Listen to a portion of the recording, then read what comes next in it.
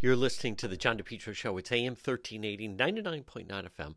Can always listen online at the website, DePietro.com. I see a blue sky. I see Wednesday, March 1st. Wednesday, March 1st. Folks, we happy March. Now we're getting somewhere. I saw a countdown. Number of days till daylight savings. St. Patrick's Day is going to be coming up. First day of spring. A lot of good things are happening. Let me just check the calendar, actually. But today is Wednesday. It is March 1st. Where did I see? Okay, yeah. First day of spring. Daylight savings is coming up. And then, we get closer. So anyhow, folks, let's get into, by the way, weather. It was a storm, but good melting. Let me just check where we are right now. The sunshine certainly helps. Yeah, it's going to be into the 40s today. At the very least, clear some of the roads. I know there's still a lot of icing. We're going to have some rain coming in tomorrow. I know you just heard the forecast. I'm not a meteorologist. How about poor Kelly Bates? I have a posting on DePietro.com. She says she was promised to be the chief meteorologist at ABC6, and instead they called her in, and now she's going back to the weekends. So the rain tomorrow should really clear up a lot, and it's going to be 50 degrees. And then Friday dry, and then Saturday some more rain coming in. All right, now, if you've been following, and it's very interesting, this Alec Murdaugh trial that is going on. South Carolina, high-profile attorney, accused of, he had a lot of financial problems. The guy's a total nutcase. He's a psychopath. Family's very powerful in the town. Has all the makings of a movie in many ways. But so he is on trial for killing his wife, his son Paul. He was going to help his other son. And the jurors now are going to go out. This is a big day as they're getting closer to closing arguments. Let's pick up the story with Good Morning America. Jury to visit the scene of the Murdaugh murders. Case is nearing its conclusion. 5-week trials so far. We'll head to the crime scene this morning. This is just a chance for them to see where this all happened. No presentation, no talking. This morning, the jury visiting the site where Maggie and Paul Murdaugh were murdered with strict rules in place. You're not allowed while there to ask any questions, including any law enforcement personnel. If you have any questions, you can only ask me. The visit coming just before closing arguments begin in the Alec Murdaugh trial after both sides finished presenting their cases. State rests. Prosecutors using their rebuttal to call witnesses back to the stand in a final push to prove the disgraced lawyer murdered his wife and son, attacking the defense's theory that two shooters were likely involved. Can the defense include, to the exclusion of all other possibilities, two shooters? Absolutely not. The state's crime scene expert walking jurors through the defense's theory of how the crime unfolded. Prosecutors arguing the evidence doesn't fit. So what did you find odd about the theory, first of all? I think the theory is preposterous, in my opinion. The state's pathologist standing by her analysis, but when pressed by the defense, admitting to having some regrets. I guess hindsight is always 20/20. I could have taken x-rays of the brain. I could have taken more photos. The prosecution taking aim at Alec Murdaugh's emotional performance on the witness stand, calling his former law partner to show Murdaugh knew how to perform for a jury when he was a trial attorney. He was a theatrical type presence in the courtroom, and he could get very emotional doing closing arguments in front of a jury. But the defense pushing back during a heated exchange, suggesting that partner is angry after having to pay clients back for money Alec Murdaugh stole. Are you angry at him for stealing your money? I have no feeling one way or the other. I don't have any feeling about Alec Murdaugh betraying you and stealing your money. I admire you. I don't know that I can look beyond that. I have had anger with him, extreme anger, Mr. Harpootlian, because of what he did to my law firm, my partners, my client, his clients, our clients, what he did to his family. You are dead wrong if you think I've come in here and told this jury something because of money. When we're talking about two people who were brutally murdered, then you're headed in the wrong direction. So what's next? After the jury goes to visit the crime scene, then this afternoon, closing arguments are expected, and very soon this case will be in the hands of the jury to determine, did Alec Murdaugh kill his wife and son? Rebecca?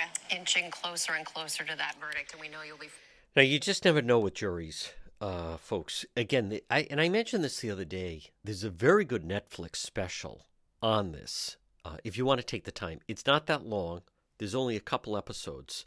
But the son was involved with a boating accident where a young woman, young girl, lost her life for reckless, drunken boating.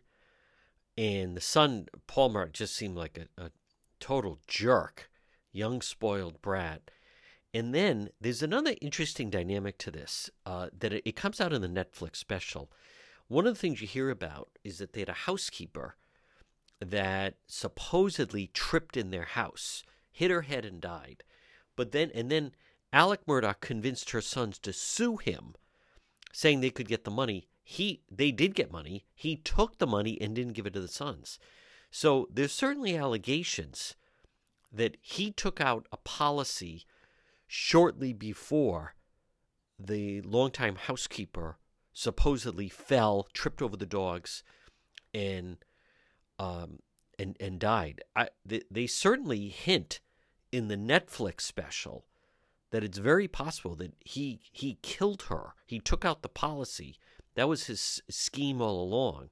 Took out the policy on her, killed her, and then presented it to her sons.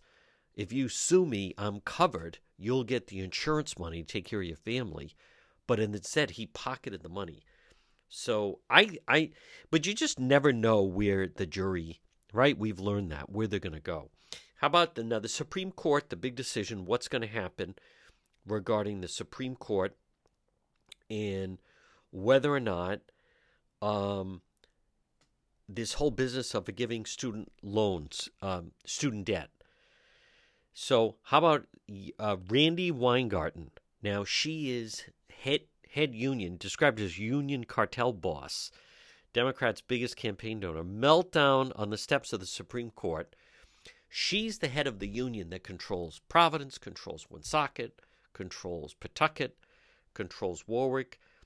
We've talked about her quite a bit. She's very involved with the Providence school situation. Listen to Randi Weingarten with this full meltdown in front of the Supreme Court. This is what really pisses me off. During the pandemic, we understood that small businesses were hurting, and we helped them, and it didn't go to the Supreme Court to challenge it. Big businesses were hurting, and we helped them, and it didn't go to the Supreme Court to challenge it. All of a sudden, when it's about our students, they challenge it, the corporations challenge it, the student loan lenders challenge it. That is not right.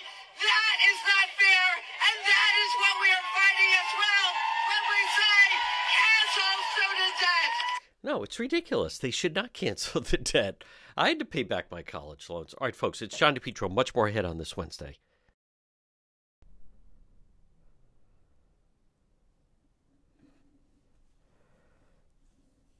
Next time you have an emergency, think AtMed Urgent Care. 2 locations, 1524 Atwood Avenue, Johnston. That's right in the Atwood Medical Center. And also 5750 Post Road, East Greenwich, right across from Felicia's.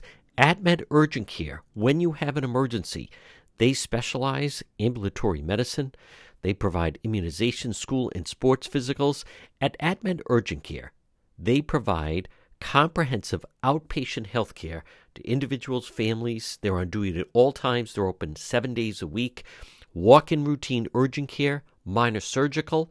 Now, if you're in a car accident, go to AtMed Urgent Care. Avoid the long wait at the emergency rooms.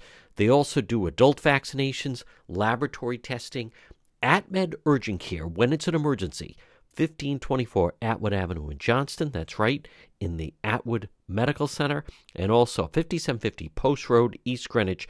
Online at atmedurgentcare.net. Folks, you are listening to the John DePietro Show. Weekdays, we start at 11. We go until 2. It's AM 1380, 99.9 FM. You can always listen online at the website, DePietro.com. Joining us right now, he is a columnist with the Boston Globe. Focuses primarily on Rhode Island. It is Dan McGowan.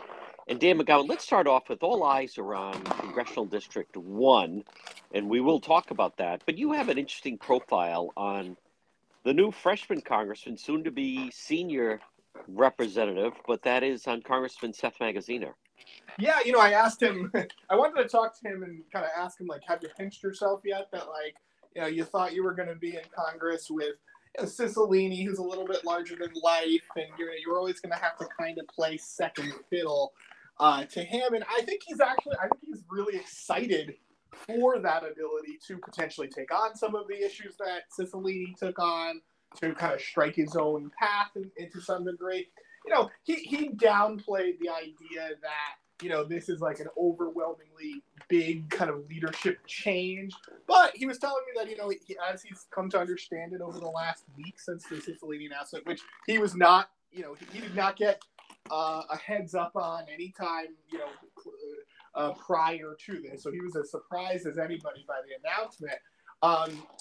For several months, while Cicilline, when he officially resigned, Seth Magaziner, as he understands it, thinks his office is going to have to really take on, kind of both the first and second congressional districts, when it comes to constituent questions, things like that. So, he's kind of getting a little bit geared up for that. One of the most interesting things that he said to me was he thinks this race and the delegation should be a little more diverse. Of course, what he means by diverse is a person of color or a Democratic woman. He obviously wouldn't support a Republican who was a woman or a person of color.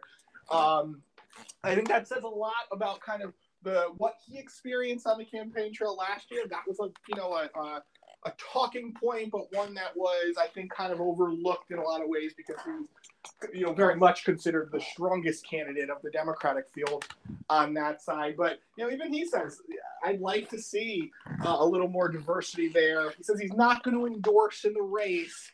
And he isn't yet sure, what he really wants to take on. Like, he was telling me that he's kind of battling with what are the issues that he can kind of inherit from both Congressman Langevin and Congressman Cicilline, and what are the issues he can kind of, focus on for himself. The example that he gave me, I didn't make the column, but he said, the push for, even more kind of marriage equality or equality rights. He said, that probably fits for someone who is gay or, or transgender or something like that more so than him. So he understands kind of passing that off a little bit.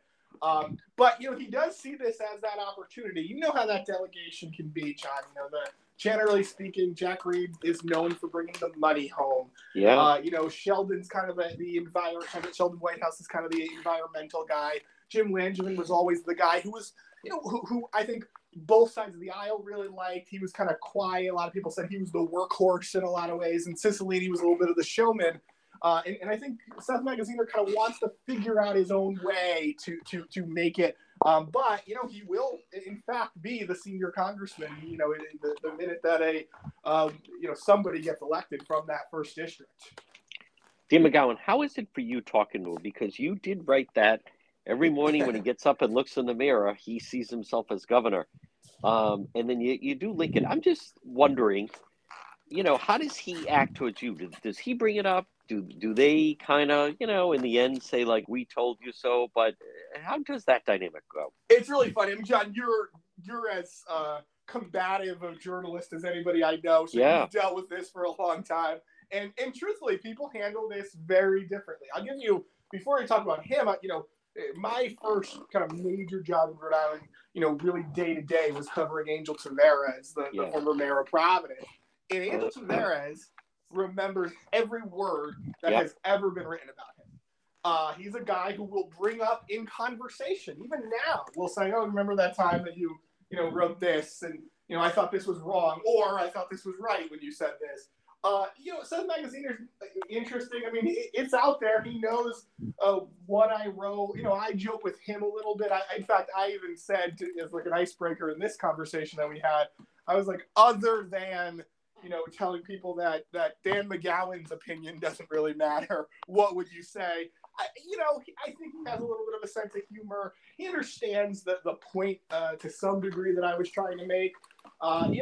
In just saying, this is a guy who worked for years and years and years to be the governor, right? He actually took the time to understand the state government and then didn't. So, he didn't like it. His team, certainly when they won, was very much willing to kind of rub it in my face. But, it is what it is. There's going to be good columns. There's going to be bad columns. So I think he's a bit of a grown-up. I'm a grown-up. We can kind of move on.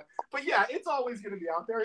Certainly his family will never forget that I wrote something like that. There's no way Governor McKee is sitting down for that interview if you'd read about him.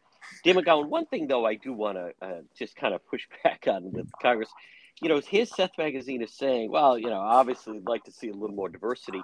Hey, if he had either A, Alan Fung had won, you'd have that. If B, Sarah Morgenthau or Joy Fox would run, it's just a little rich now that he's part of the delegation. You have 3 white males saying, we should get some more diversity here now that I'm part of the club.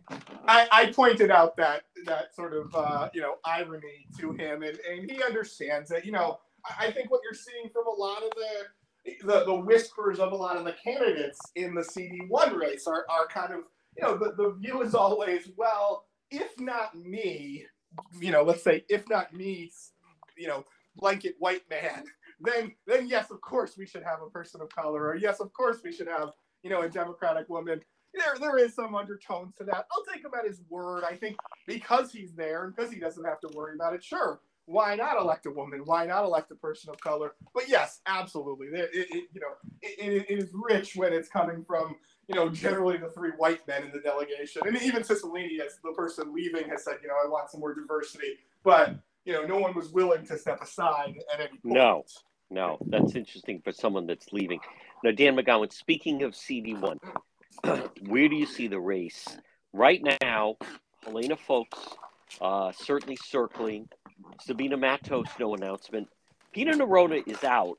I still think he was an interesting possibility. He didn't rule it out at first.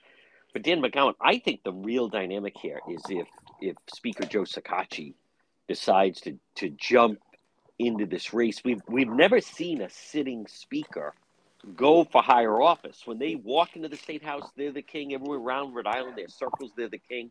But this would be the first time for Joe Shekarchi to, figure out is the power real or is it the emperor has no clothes?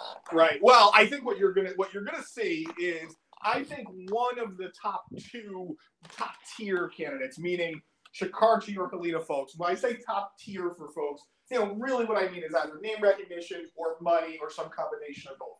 Both of those two have a clear leg up on any other potential candidate in this race when it comes to those things. Obviously, Foulkes coming off a relatively successful campaign, and Joe Shekarchi being, as you said, kind of the most powerful guy out there. The interesting thing, people for the last 7 days, last 8 days, everybody was quick to kind of write off Speaker Shekarchi because the idea being, why would you go from being super powerful to having very little influence in Washington? And I think I said this to you last week. One thing I've been saying to people all week, though, is Joe Shekarchi I think he looks at the congressional delegation. He grew up in a time in Rhode Island politics when that was royalty. Yes. Those 4 spots are really important. He's a guy who cares deeply about his legacy. As corny as that sounds, Joe Shekarchi he's an old school politician in that way. And so I do think he has a certain reverence for, the delegation and potentially being down there. That, sure, you're the big deal in the State House among, let's say, a gang of 500, whether it's lawmakers, lobbyists, or policymakers. But you're not David Cicilline. You're not even Seth Magaziner at this point. And so I think he understands that. That's why I think he's taking, a really serious look at it. He is a guy who plays it incredibly safe.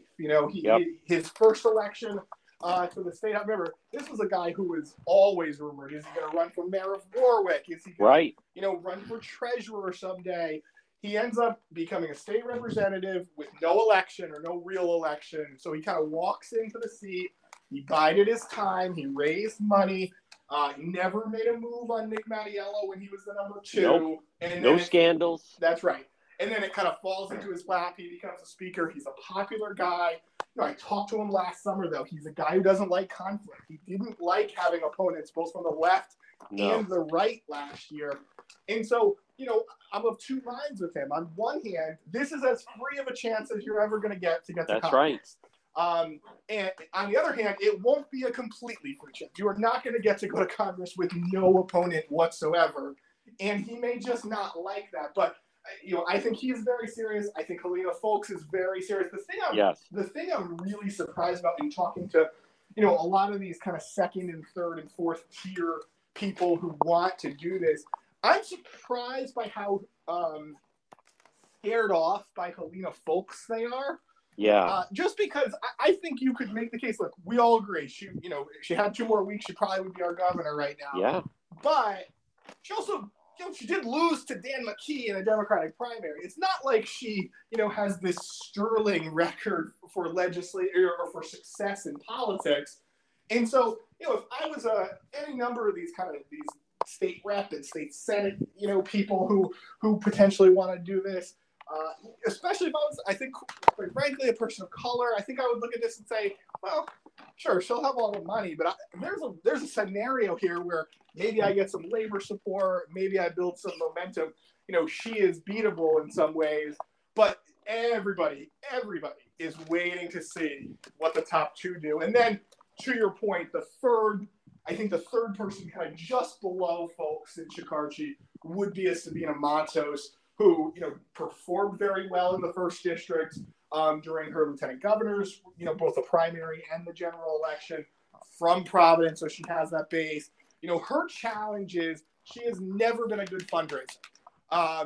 She never had to be as a city council person. That was relatively easy. But, for all the people forget this because she got promoted to be the lieutenant governor. For years, she was talking about, I'm going to be the mayor of Providence. I'm going to be the mayor of Providence. That's right. Yeah. And she never could raise, very much money to actually put all of that together. So there are some holes in sort of her argument, except that, she's down in Washington this week, hanging out with, I think, the head of Emily's List, and, she's making the rounds.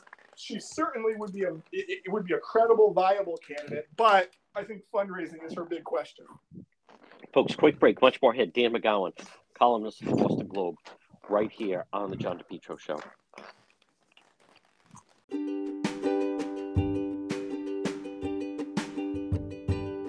Propane Plus in Rhode Island for all your propane needs. Call them 401-885-4209. In Massachusetts, you can reach them at 508-252-3359. Propane, heating and cooling. It's Propane Plus. Their team's been there 3 generations. They're available 24/7 for service and delivery, and they plan on serving you for a long time to come. They offer online billing, ability to schedule a service delivery at the click of a button, and remember, all customers receive a free safety inspection on their equipment. It's Propane Plus, and remember, with propane, it's affordable, sustainable, equitable, good for the environment, and now it's renewable. Call Propane Plus today at 401-885-4209. In Massachusetts, call them at 508-252-3359. They're very easy to navigate website. It's propaneplus.com. Propane Plus. Call them 401-885-4209. We're speaking with Dan McGowan, columnist of the Boston Globe. Dan, I want to just stay with CD1 just for a moment. I think Shekarchi is going to do it. I think the speaker is going to do it. If not now, then when? He's never going to have, health is good, family's good. He's got the power. But what I would find really intriguing is Helena Foulkes. She is the outsider because I think, the piece in the Globe about the valuable endorsements, Shekarchi would get labor. Shekarchi would get a lot of that stuff. On the party endorsement too, yeah. That's right, party endorsement. But I come back to, she really figured out at the end. She won day of voting. If she had figured out a got earlier start with the mail ballots, which I think she would do this time. But I also noticed a lot of party insiders are leery of her. Yes. She doesn't know anybody anything. She did lose to Dan McKee, but she, I just think she would kind of freeze over if she could, catch fire and if she actually could win. In some ways, John, it is a little bit like the way she ran for governor, right? Dan McKee had, the institutional support. Yeah. And I agree with you. I think the truth is those two, have become friends, and they certainly run in the same, a lot of the same circles, certainly the donor class and the, kind of the sort of the elitist class. I say elitist not to be overly negative, but it's just true. That's why I don't think they would run against each other. But I agree. I actually think in Helena Folk's case, your best asset is kind of being seen as the person who doesn't owe anybody anything. Do you really want to suddenly be labeled kind of the favorite who is going to be seeking out, all of those endorsements that the average person doesn't love? They don't love to see that, oh my God, you're the heir apparent. Then if you're a Sabina Matos or if you're somebody else, then you start to make the argument, look, this person's claimed she was, this outsider. She's just like everybody else. So I think that there is the question that I have for Helena Folks. I think I said this to you last week too. I think she's somebody who, I think she liked her experience running for governor. She got bit by the political bug. It's fun for her. And so what I'm curious about is, does she want to stay in Congress for, a couple of terms and then run for Senate? Does she want to run for governor? And I think in some ways, institutionally, I think a lot of folks are going to have to kind of figure this out because, for example, if you're Governor McKee, it would be great to just kind of, knock her off again. It would be great if you're McKee to support somebody else and show, I'm the real force in this state. On the other hand, send her to Congress and get out of my hair, could be the McKee thinking. So it'll be interesting to see how much signaling behind the scenes, hey, I won't run for governor in a couple of years if I get a bunch of support, things like that. Those are all things that are kind of on the table behind the scenes, and we'll hear it play out again, with rumors and things like that. But there's a lot to happen right now. Again, by this moment last year when Jim Langevin got out, 8 days later, Seth Magaziner was in the race for Congress. So, we do not have a big name candidate. In fact, we don't really, other than Alan Waters, nobody has actually opened a campaign account to do this. I think everybody's waiting on those two. And that's a challenge because if you're anybody else in this race, you actually do need to do, start raising the money and start building your name recognition. You cannot wait. Joe Shekarchi can wait. Helena Folks can wait. Even Sabina Matos to some degree can wait. But if you're a state senator or a council person, you cannot wait. So, Dan McGowan, every year I go to D.C. and I'm usually there for 3 days, and I get to go to events and I get to interact with some of the political people. And my phone goes off the other day, and I'm thinking it's questions about the CD1 race, but instead it's a Washington. It was an off-the-record conversation. It's a D.C. reporter, but their conversation to me was, so Gina Raimondo's running for vice president. Now, what is your thought? Here's what they said to me, and I don't know. I haven't read this anywhere. It's a buzz, but that she senses that Harris is not going to be on the ticket. They're going to find a way to get an exit, and she is going full blast. In the past few days, Dan McGowan, with her whole CHIP initiative, she is everywhere. She's all over television. She was on Randy Weingarten, for crying out loud. As someone that covered her, boy, talk about hitting the stride at the right moment. More and more people are starting to say, like, boy, this is someone that should be in higher office. Well, think about this. You just said Randy Weingarten, who you and I have talked about a lot, right? We always say the most powerful Morning Joe together. They're on Morning Joe together, she and Randy Weingarten, and then she's on Fox, talking up the CHIPS Act as well. And so, she is making the rounds.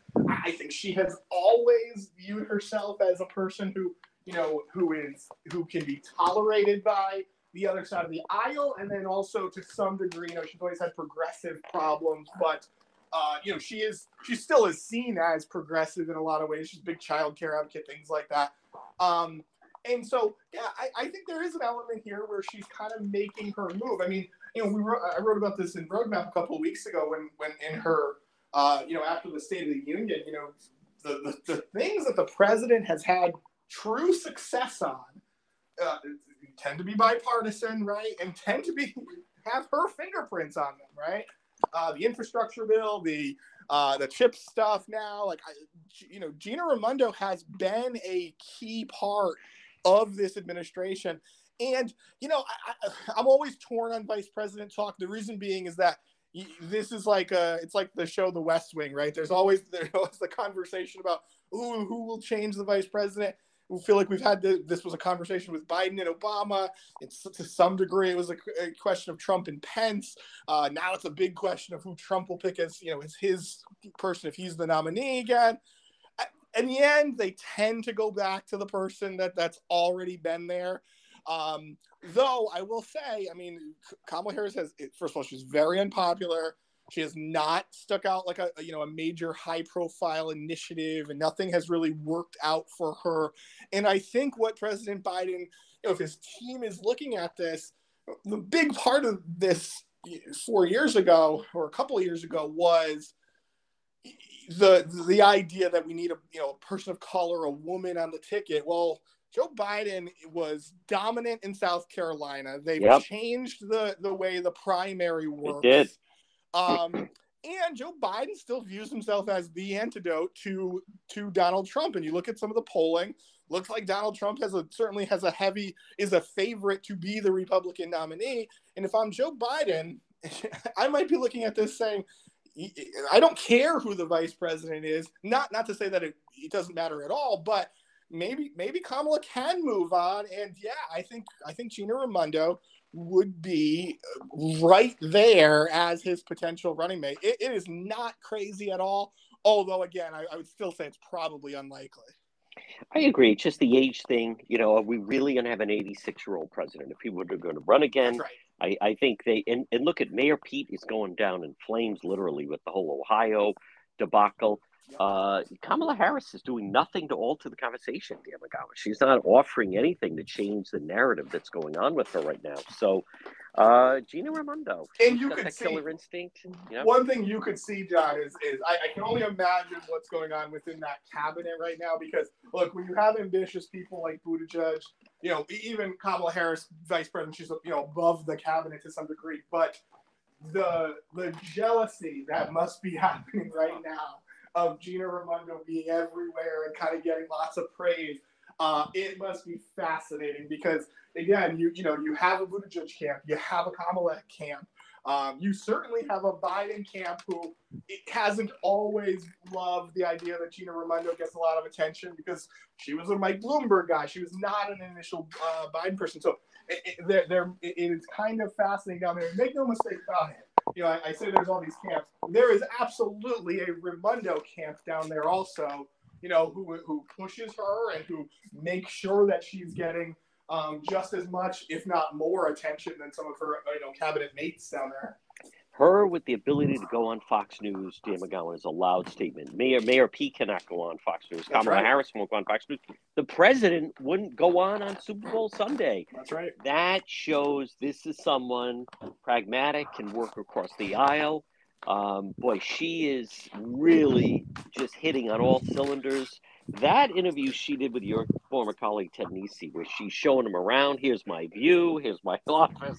I mean, that is someone who is just absolutely thriving. Now, folks, you hear me mention it, Roadmap, and it arrives each morning. Dan McGowan, before I ask you if you wouldn't mind just extending the offer, folks, it's free. It arrives in your inbox. It is all the links to stories in the Boston Globe, whether or not it looks like Tom Brady may be coming back to play, I think, for the 49ers.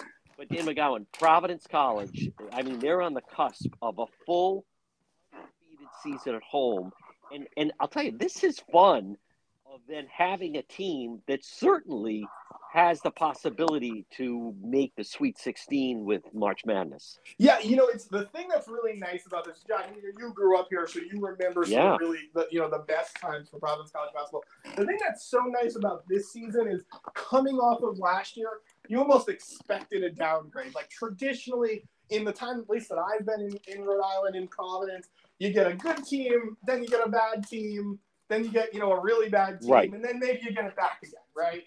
The nice thing about this year is as you said, they could be as high as number 2 in the Big East if they win 2 in a row tonight, and then Saturday against Seton Hall. Undefeated at home. That place is rocking right now. It's doing such good things for downtown. Yeah. And it's the only thing that's really happening in Providence right now in a lot of ways. And, it's a likable team. Obviously, Coach Cooley's a very likable guy. Even last week, I went to the UConn game. They got drubbed by UConn. But, afterwards, even he's joking around. He said, oh, they all had $2 beers. That clearly worked. He's got a good kind of sense of humor to him. And this team is very likable. They work hard. It's very, it's corny to say, it's very blue collar. A lot of rebounding, a lot of, it's not the flashiest team you've ever seen.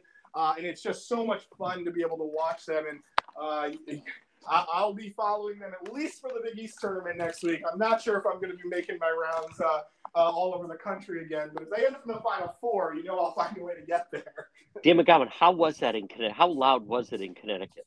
As loud of an arena as I've ever been in. And it's not the Dunk, right? The Dunk is just a better facility. The on-campus UConn facility, it's not beautiful. But, boy, the $2, you should have seen, John, the lines. I mean, you had to wait 15 minutes of game time, not of real time, 15 minutes of game time to get a beer. And everybody was rocking. And I was with some Providence College people, and they were getting heckled. It was great. It was just a great atmosphere for college basketball. You go back to last spring. I mean, Kansas, if they had figured out a better way to offset the Kansas defense that they were playing on them, look, who knows how far they could have gone. People forget 11 minutes to go. They take a lead on the team that won the national championship, And I think I think Coach Cooley learned a lot from that, because so many times in basketball you're focused on how they're going to play, how you're going to play them. But what PC needed was more scouting of how to offset how Kansas played Providence. That's right. It wasn't about Providence playing defense on Kansas, how they were going to play them. It's another level that you get up to. Meanwhile, Joe Mazzulla continues to roll. That was a wild game against the Knicks, but that is good, having that rivalry strong. Love it. It's actually better for New York to have the type of season. So, folks, it begins and ends with Roadmap and Dan McGowan. If you'd be so kind to extend that offer to everyone who's listening. Very simple, folks. And the reason we're talking basketball is because today's Roadmap is, it's March 1st. Time to start focusing on basketball. If you haven't been paying attention, we got a great little primer that'll catch you up. And all you have to do is send a blank email to rinews@globe.com. rinews@globe.com. I'll know what it is. I'll sign you up, and you'll start getting it first thing tomorrow morning. Folks, he's Dan McGowan. Dan, great job as always, and I'll see you out there. See you out there, John. Thanks.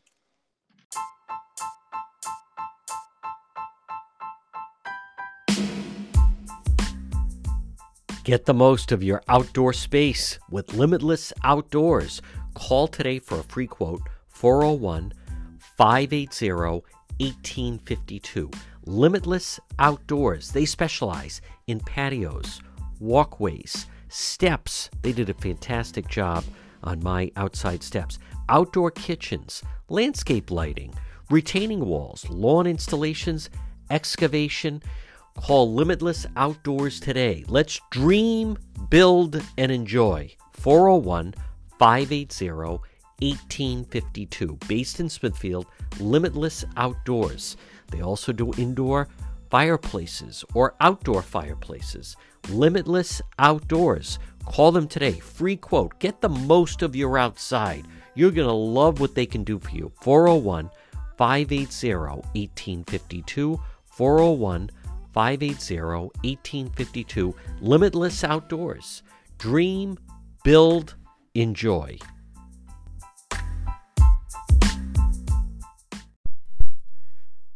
You're listening to the John DePetro Show. It's AM 1380, 99.9 FM. You can always listen online at our website, DePetro.com. Obviously, all eyes on the Supreme Court. This whole business of President Biden endorsing student loan forgiveness. Folks, joining us right now, she is, in fact, with the Pacific Legal Foundation, and it's Allison Solman. Allison, thank you for taking the time to join us, and very anxious to hear, especially this element of it about the HEROES Act. Yes. All right. So, yes, there's been an important court case about several court cases actually regarding student debt loan relief, and two were heard oral argument in the Supreme Court yesterday. And what exactly is the position on behalf of the brief that you filed or the Legal Foundation filed? So one of the questions in the case is about whether the statute that Congress passed reaches the kind of student debt loan relief that President Biden has done.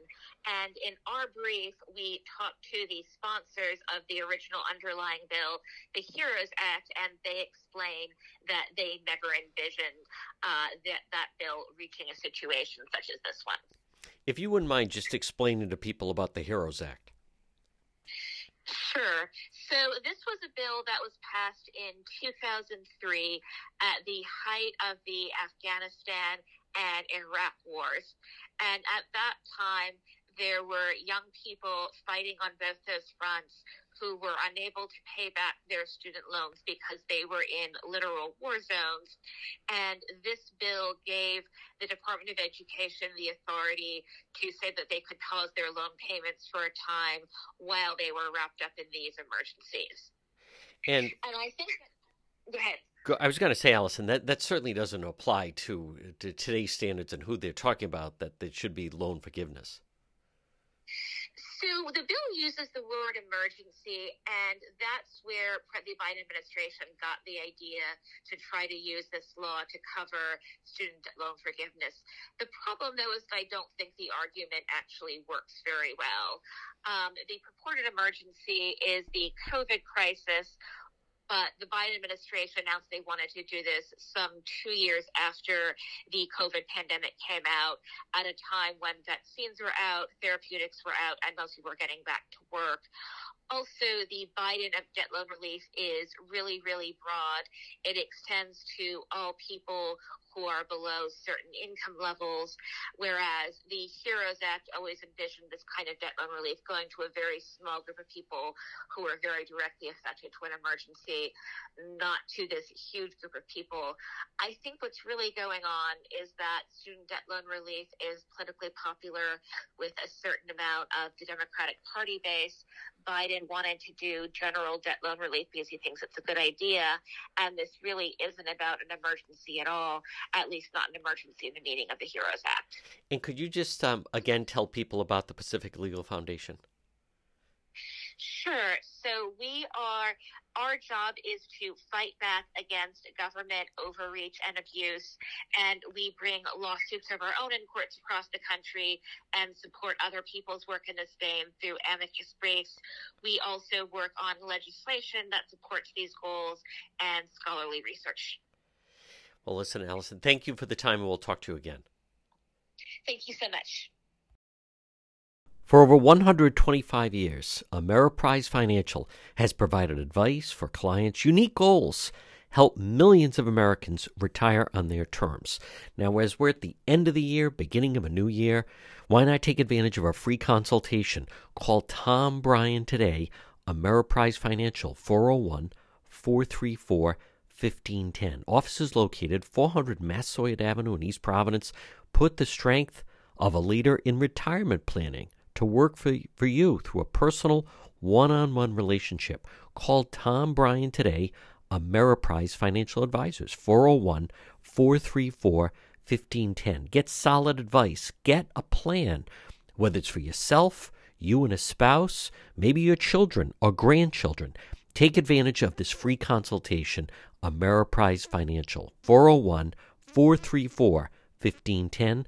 Call right now, 401-434-1510. Tom Bryan, Ameriprise Financial Advisors.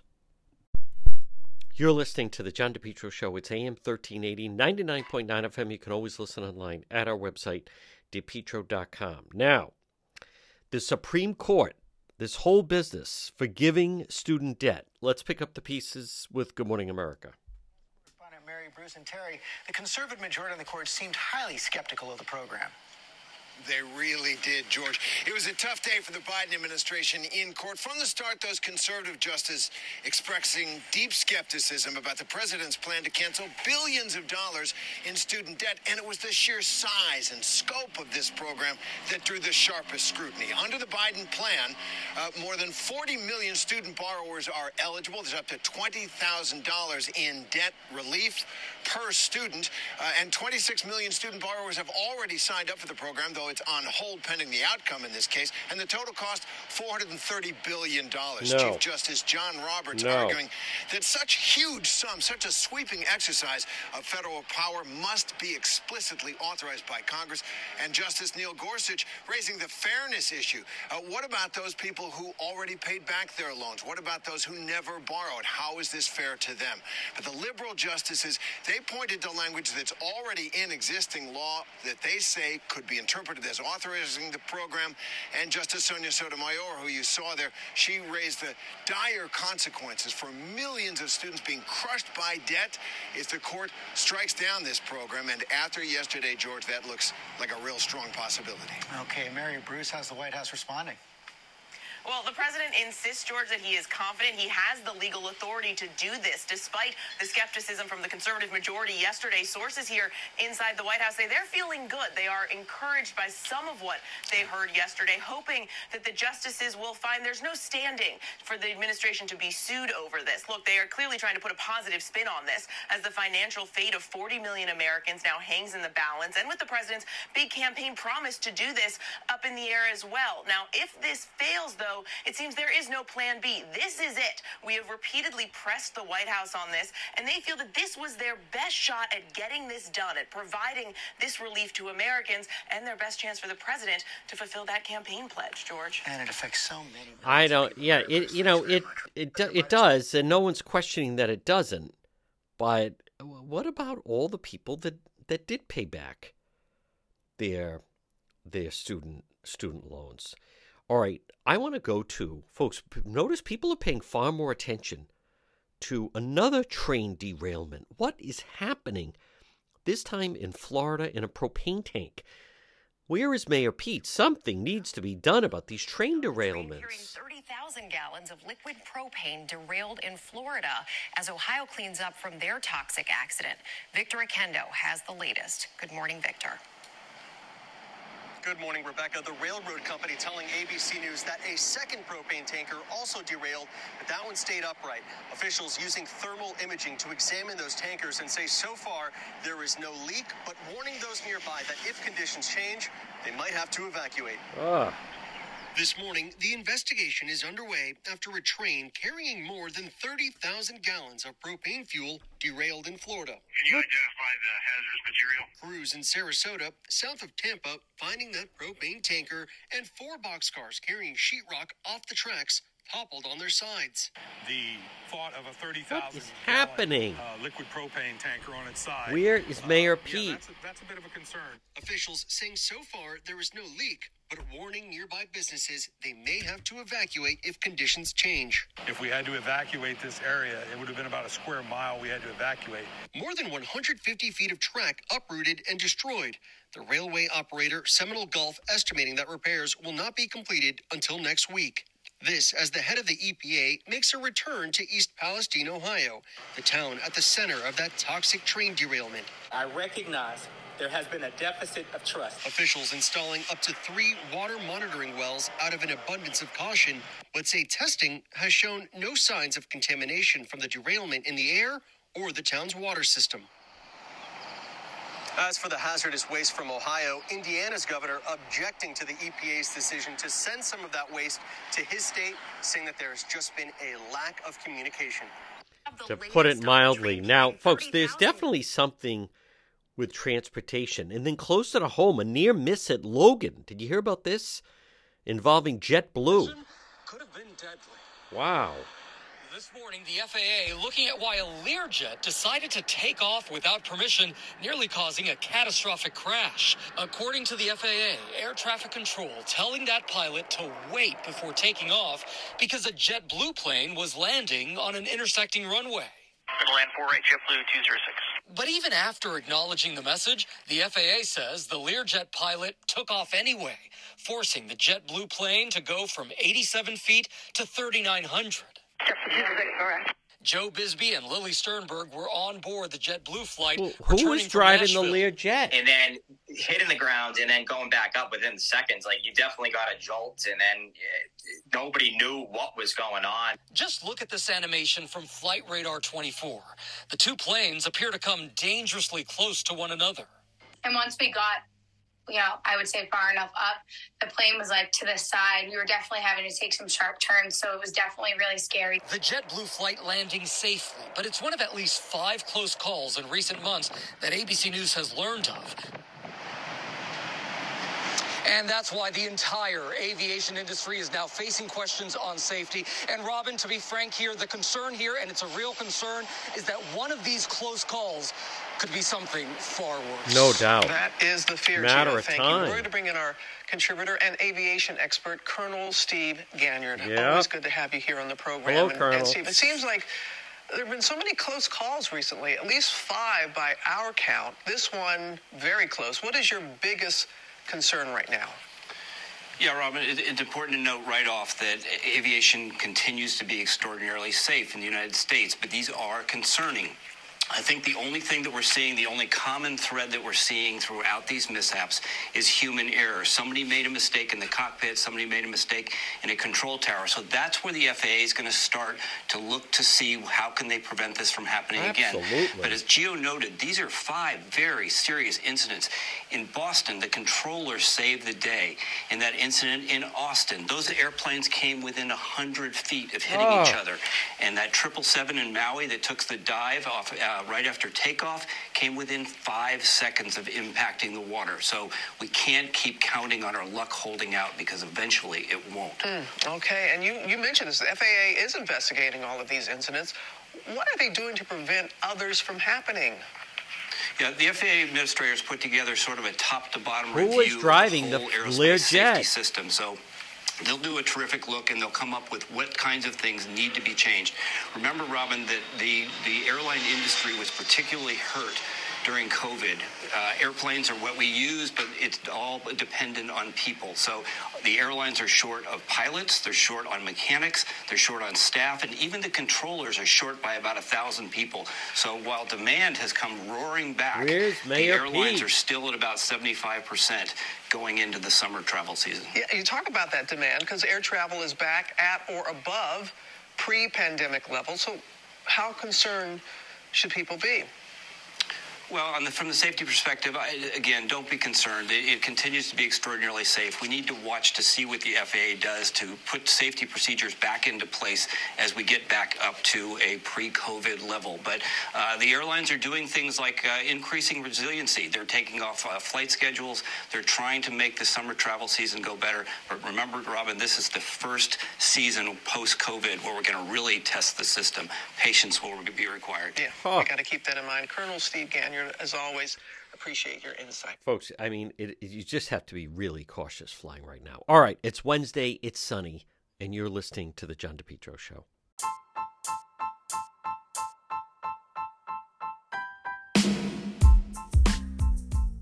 Remain healthy. Stop in and see Marie at It's My Health, 1099 Mendon Road in Cumberland. You can also look for her on Facebook, but call her 401-305-3585. You know the building.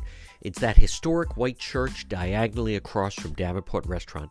It's My Health. What do you find inside? Well, first of all, great service, great selection, vitamins, herbal remedies from trusted companies, local products like ICE, honey, maple syrup, beef fresh gum, over 250 bulk herbs, teas, and spices, plus hemp and CBD products, natural skincare.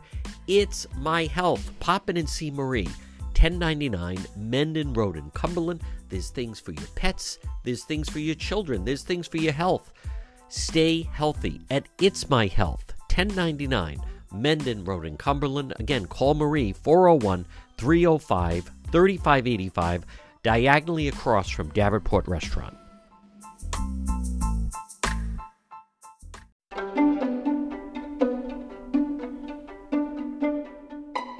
To the John DePietro Show. It's AM 1380, 99.9 FM. Remember, you can always listen online at our website, DePietro.com. Folks, visit the website. On the website, you'll see all our links to social media, whether it's Facebook or YouTube, Instagram, even TikTok. Plus, if you want to reach me, that's the best way to do it. We have unique, original stories, videos, content. Log on right at the website, DePietro.com.